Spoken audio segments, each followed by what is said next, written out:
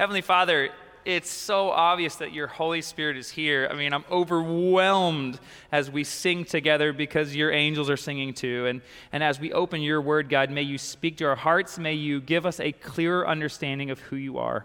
In Jesus' name, amen. I don't know where you each live, but I wonder how many of you have an HOA. Yes, I see some hands. Now, when I said those three letters, I wonder if fear came into your heart or maybe just disgust or frustration. Yeah. We have a homeowners association at Sweetwater Country Club where I live, and they're really great. The HOAs are a good thing because it keeps your home value, it protects you. It's a good thing because it keeps the place looking nice, and there's good parts, but an HOA also gets a bad rap because they're the ones that have to, send those letters, and they're the ones that have to keep the place looking good. They come across as jerks sometimes.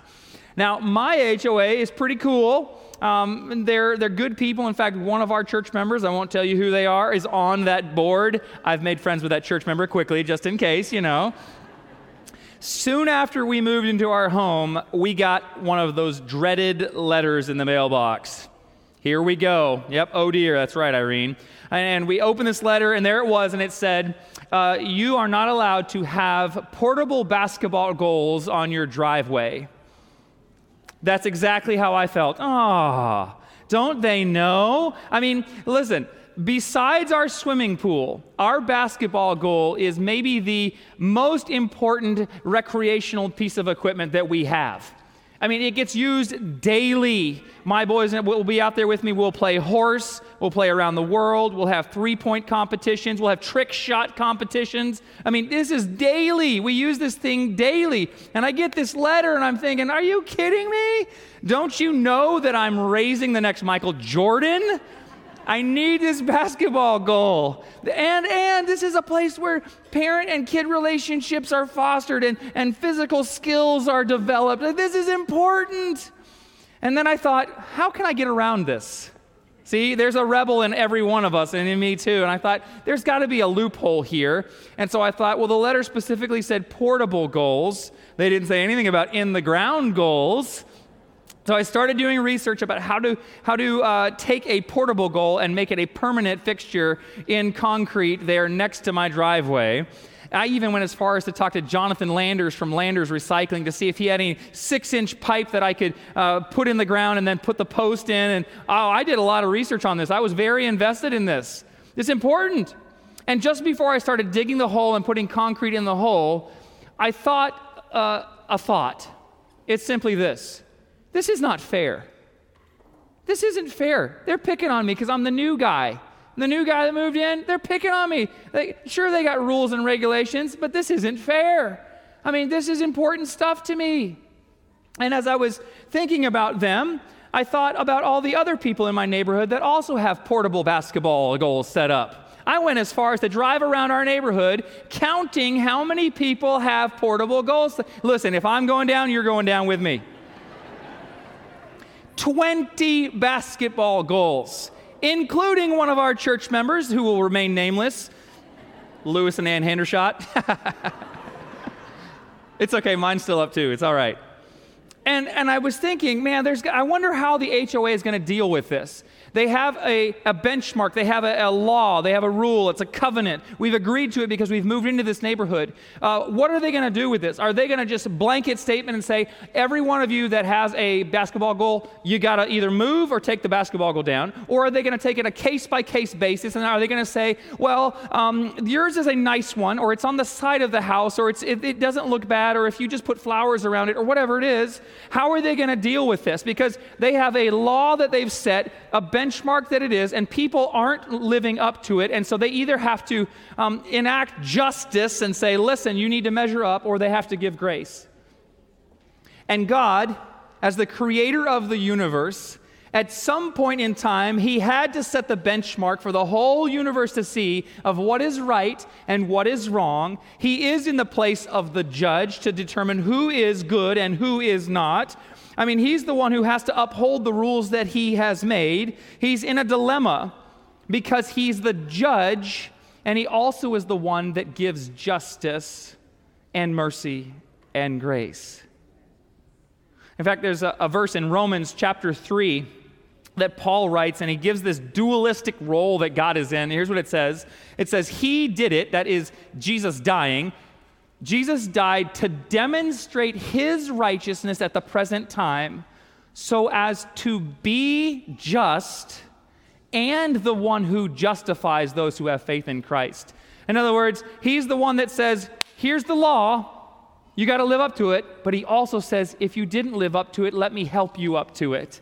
He's the one who is just and the one who justifies. And right now, in the heavenly sanctuary, God is in the very process of being just and justifying us right now. The Seventh-day Adventist Church has a unique belief and doctrine. And if this is your first time in a Seventh-day Adventist church, I'm so glad you're here. Maybe you have been a Christian or a Seventh-day Adventist your whole life and you just don't know this part, but I'll tell you. So most Christian denominations believe in some sort of judgment. There's good and bad, there's right and wrong, there's a benchmark, and God at some point has to say, you've lived up to it or you haven't. But the Adventist Church takes it a step further to understand when that judgment happens and what it looks like. We call it the investigative judgment, which sounds really scary.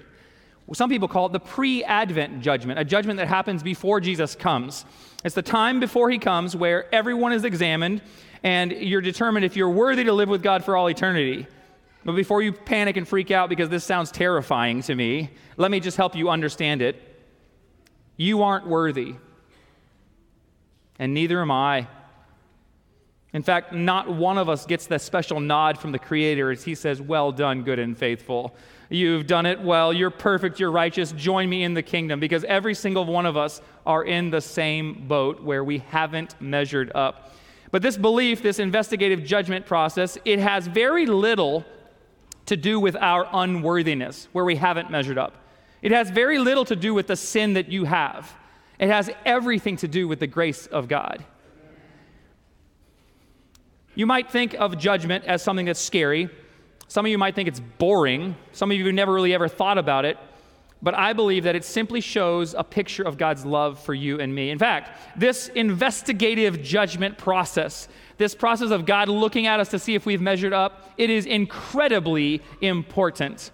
Here's how Ellen White puts it. She's one of my favorite Bible commentators. She writes in Great Controversy, she says this: the intercession of Christ on man's behalf in the sanctuary above is as essential to the plan of salvation as was his death upon the cross. Somebody say, wow. I'm in the wrong church. Y'all don't know how to talk. Somebody say, wow. This is incredible. We think about Jesus dying on the cross and we think that's the penultimate part of salvation. Yet it's the judgment scene that is as important as Jesus dying on the cross. It's amazing. I don't know if you're understanding this, but it goes back to what we talked about last week. If you weren't here last week, you may have to watch it online. I'm not going to catch you up because we got to keep going. But as the priest in the Old Testament sanctuary, as he goes into the most holy place, he's representing all of the people, their repentant hearts. They've confessed, and as he goes into the most holy place in the presence of holy God, he carries this bowl of blood representing the Lamb who was slain for our sins, and he intercedes before us.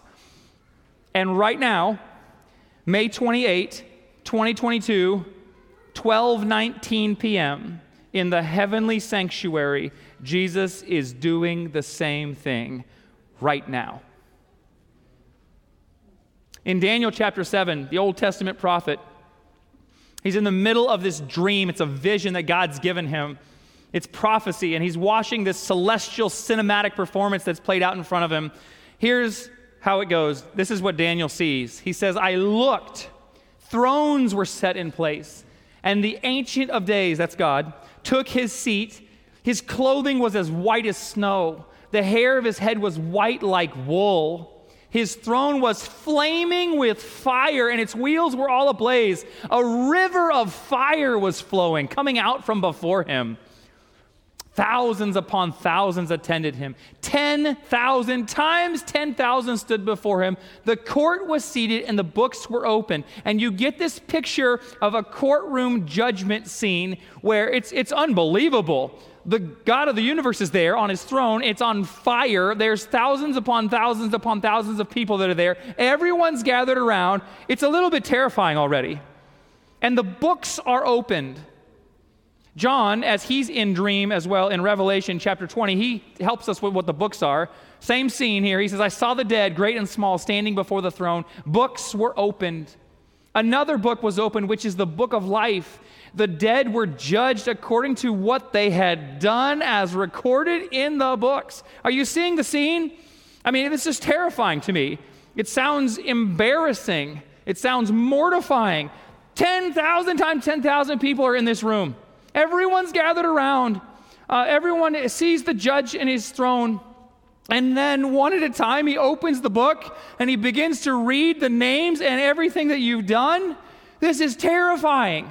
I mean, I don't know about you, but I don't want you to know what I have done. This scene, it's terrifying to me.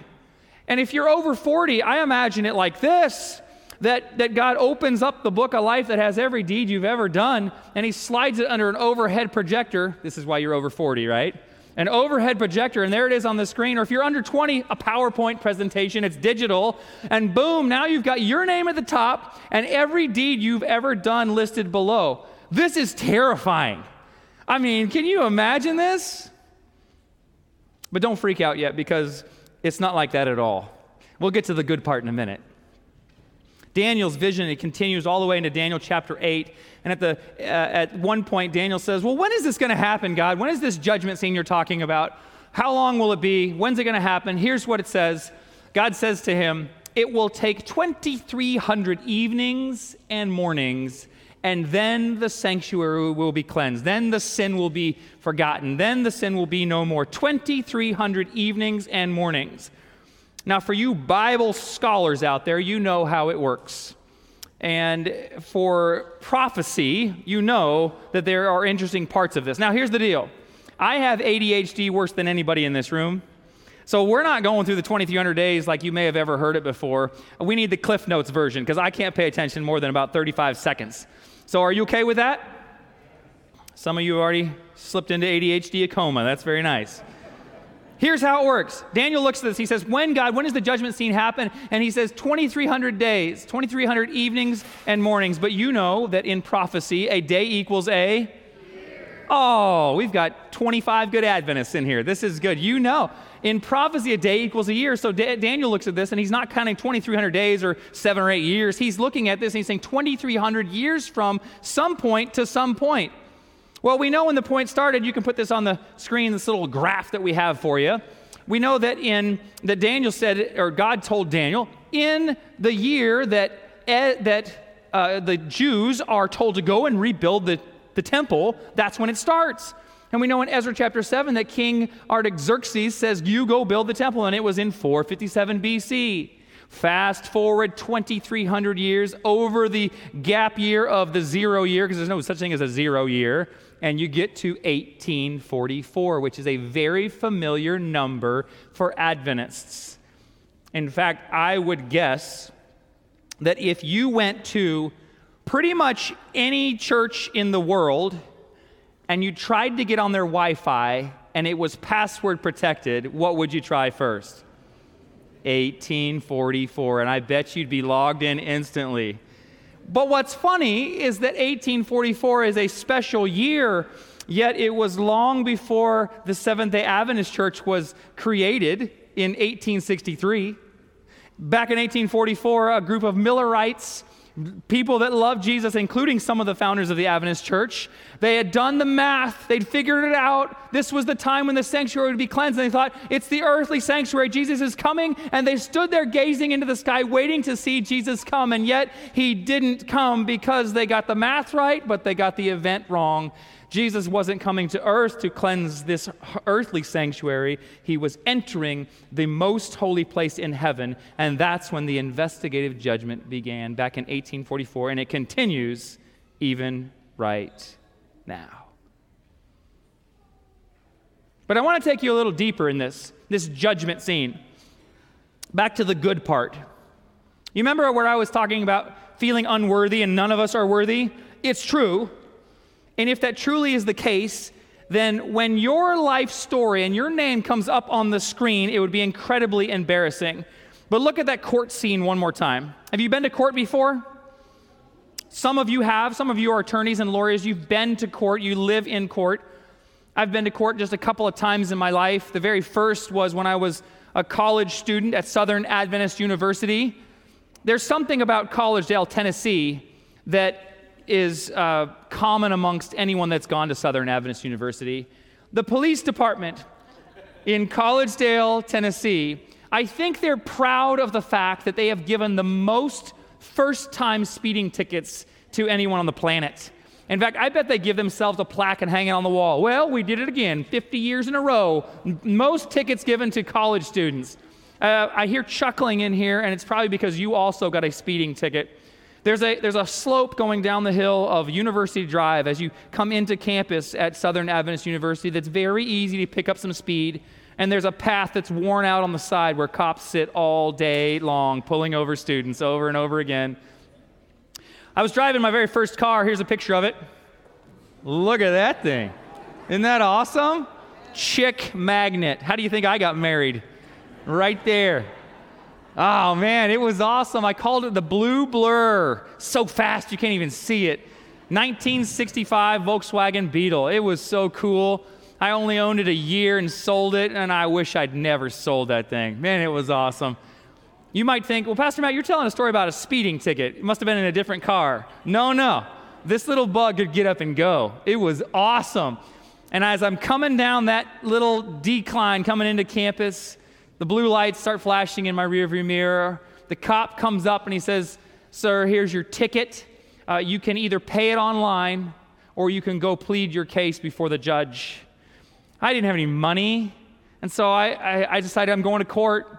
We're dressed up in a suit and tie. It's funny, one of my classmates, she had the same court date because she'd been pulled over about 10 minutes before me. Same place, same cop. We rode together to the little courthouse. This is the inside of the Collegedale courtroom. Some of you have seen that. It looks familiar to many of you. Brian Henning, you're nodding. You've seen this before. It looks the same as when I was there. In fact, the person in the plaid shirt, that was the chair I was sitting in when I was there. You walk in, there's people all over the room. There's some people that are there for speeding tickets. Many students, you're waving, "Hey, what's up? How you doing on your English class?" "Okay, good. You got that? Okay, good." You're looking at Southern Adventist University friends. There's other people that are there for domestic disputes. You see some other people on the right that are in orange jumpsuits with handcuffs. There's guys with police officers with guns. They're at the ready. There's the bailiff. There's the court reporters that are typing away frantically on their stenography machines. And then, of course, there's the judge. He sits right up there in those big leather chairs. And I remember seeing him, and he didn't look very friendly. And I waited for hours as one at a time people would go. He would call their name. They'd stand before him, and they would have this conversation with him of being guilty or not guilty. And finally, it was my turn. And I stood before him, and he said, "What is your plea?" And I said, "I'm guilty." And while this is the courtroom scene in America, the courtroom scene in heaven is very similar, but with a much different purpose. The court in heaven, it has a judge, but he's not angry. He doesn't point his finger at you. He's the God judge of the universe, and he sits there and he smiles at you. And he says, "Are you worried? Are you worried about not measuring up? Are you worried about not being worthy? Are you worried about sin? Watch this." The point of heaven's court has nothing to do with your sin and unworthiness. It has everything to do with the love that God has for you. And because God is a God of transparency, he wants the universe to see not your sin, and not your mistakes, and not your failures, and not your unworthiness. Instead, God wants the world to judge him to see if he is fair, to see if he is just. He wants the world to see his righteousness and his goodness that covers all sin. The Old Testament prophet Micah, we rarely ever go to Micah because it's just a small book and I don't even know what's in there really, it's just tiny. In Micah chapter 7, Micah relays these feelings. See if they resonate with you. He says, though I sit in darkness, the Lord will be my light. Because I've sinned against him, I will bear the Lord's wrath until he pleads my case and upholds my cause. He will bring me out into the light. That sounds like a book being opened and your name at the top. There it is on the screen, all your sins before. He will bring me out into the light and I will see not my sins. What I see is his righteousness. Oh, isn't this a beautiful court scene? Do you see it? It's the most beautiful scene ever. When my name comes up, the list of every sin, every bad word I've said, every R-rated movie I've watched, every time I got angry, every time I judged someone, all my life failures and shortcomings are about to be displayed, and all you see is Christ's righteousness. When your name comes up, Jesus pleads your case. He represents you because he's our attorney and he's never lost a case, because when our sins come up, he says, oh, but wait, you forgot about one thing. It's the cross. This whole thing isn't about you. It has nothing to do with your sin. It has everything to do with the love of a God that paid the price because he was in the position, because he had a plan so that he could pardon your sin.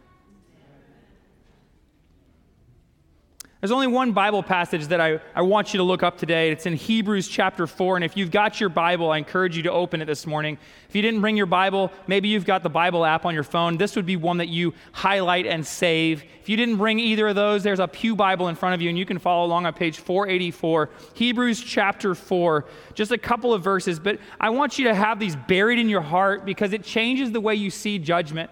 It changes the way you see the judge. It changes the way you see the courtroom scene. And it's so powerful to me, and I hope it is to you. Hebrews chapter 4, verses 14 and 16. I'll give you a second to turn there in your Bibles. If you're already there, say amen. Okay, that's solid. Here we go. Hebrews chapter 4, starting in verse 14. Here's what it says. Therefore, since we have a great high priest who has ascended into heaven, Jesus, the Son of God, let us hold firmly to the faith we profess.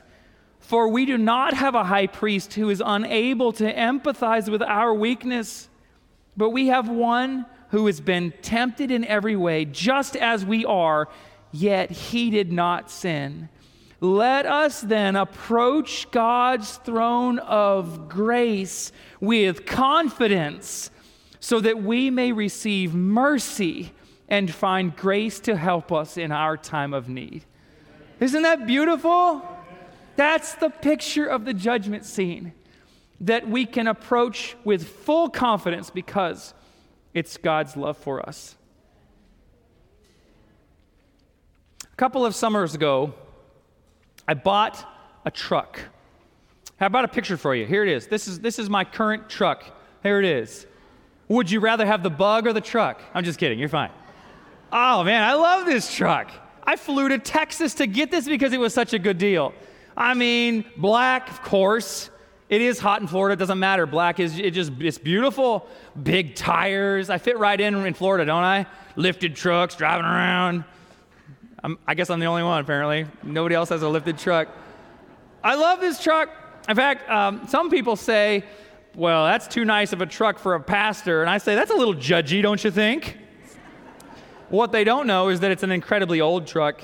It's a 2007 Toyota Tundra with 180,000 miles now. So it's old. I paid cash for it. But I like to keep my vehicles looking clean. So we wash our cars. I like to put the tire dressing on there. I have this stuff. It's Meguiar's. If you fellas out there, maybe ladies, whatever. It's Mirror Reflect. And it's just, oh, man, it's just beautiful. It's kind of slippery on roads, so be careful when you use it. Don't put it on your floor mats because you'll hit that gas pedal and go flying. But I love this truck. My kids know that this is a very important vehicle to me. They know if they're going to eat, they better not drop crumbs or they better pick those crumbs up. They know if they're going to ride their bikes, you don't ride that close to the vehicle because you might scratch it with your handlebars. They know that this is a very important piece of equipment here. Not too long ago, I was in the house working on a project. One of my boys came barreling in the house. Daddy, brother threw a rock and hit your truck. Y'all. I had to count to 10 twice. Had to try breathing exercises to get my head right before I went out there. I walked outside. There's my boy standing there in the driveway, shoulders sunken, just crying. I looked at him and I said, "What happened, buddy?" And he just pointed. And I said, "Hey, man, can you tell me more?" And he said, "I threw a rock without thinking and it hit your truck."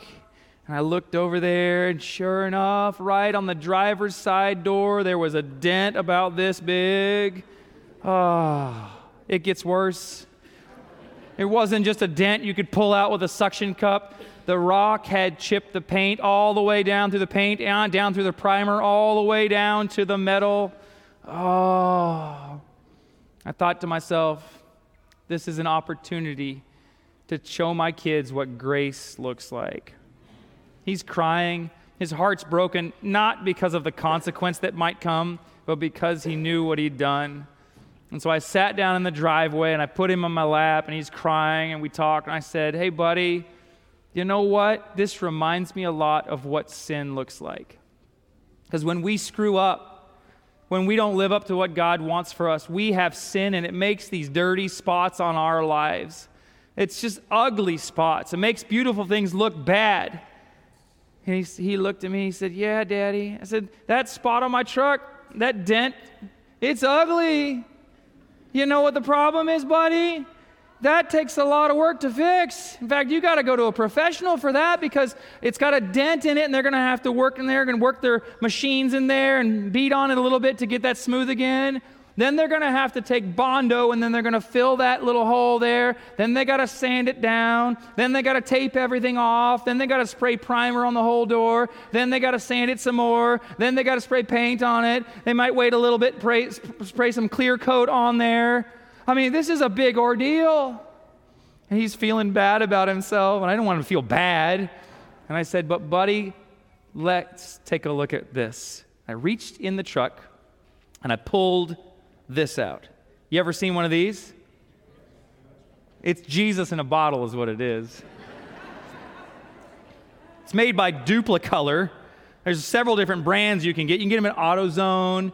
What you have to do is make sure you get the right one for your paint color of your car. It's a paint pen. It's got this little tip on the end here. It's this abrasive tip that you work right there in the dent or the scratch and gets all the flaky paint off. Then you pull this top off, and there's the paint pen. It's tiny, and it's the coolest thing ever. You just press it into that bad spot, the ugly spot, the cracked where the paint's missing. You just press it in there, and the paint just kind of smooths out right there in the crack. And as I'm doing this right there in front of my kid, his eyes gets bigger. He said, "This is cool. It's disappearing." You put that on. You pull this other part off. I'm not going to do it now. I did it earlier, and I got clear coat all over my hands, although it smells really good. You paint the clear coat on there, and it's like it disappeared. And I said, "Buddy, this is what it looks like with God's grace. The sin is obvious, yet God's grace covers it so you can never see it again." Man, the judgment of God, it's not scary. It's beautiful because it takes our ugliness and it covers it with God's love. May we approach the throne of grace with confidence, knowing that no matter what your sin is or how dirty you are, God's grace covers it all.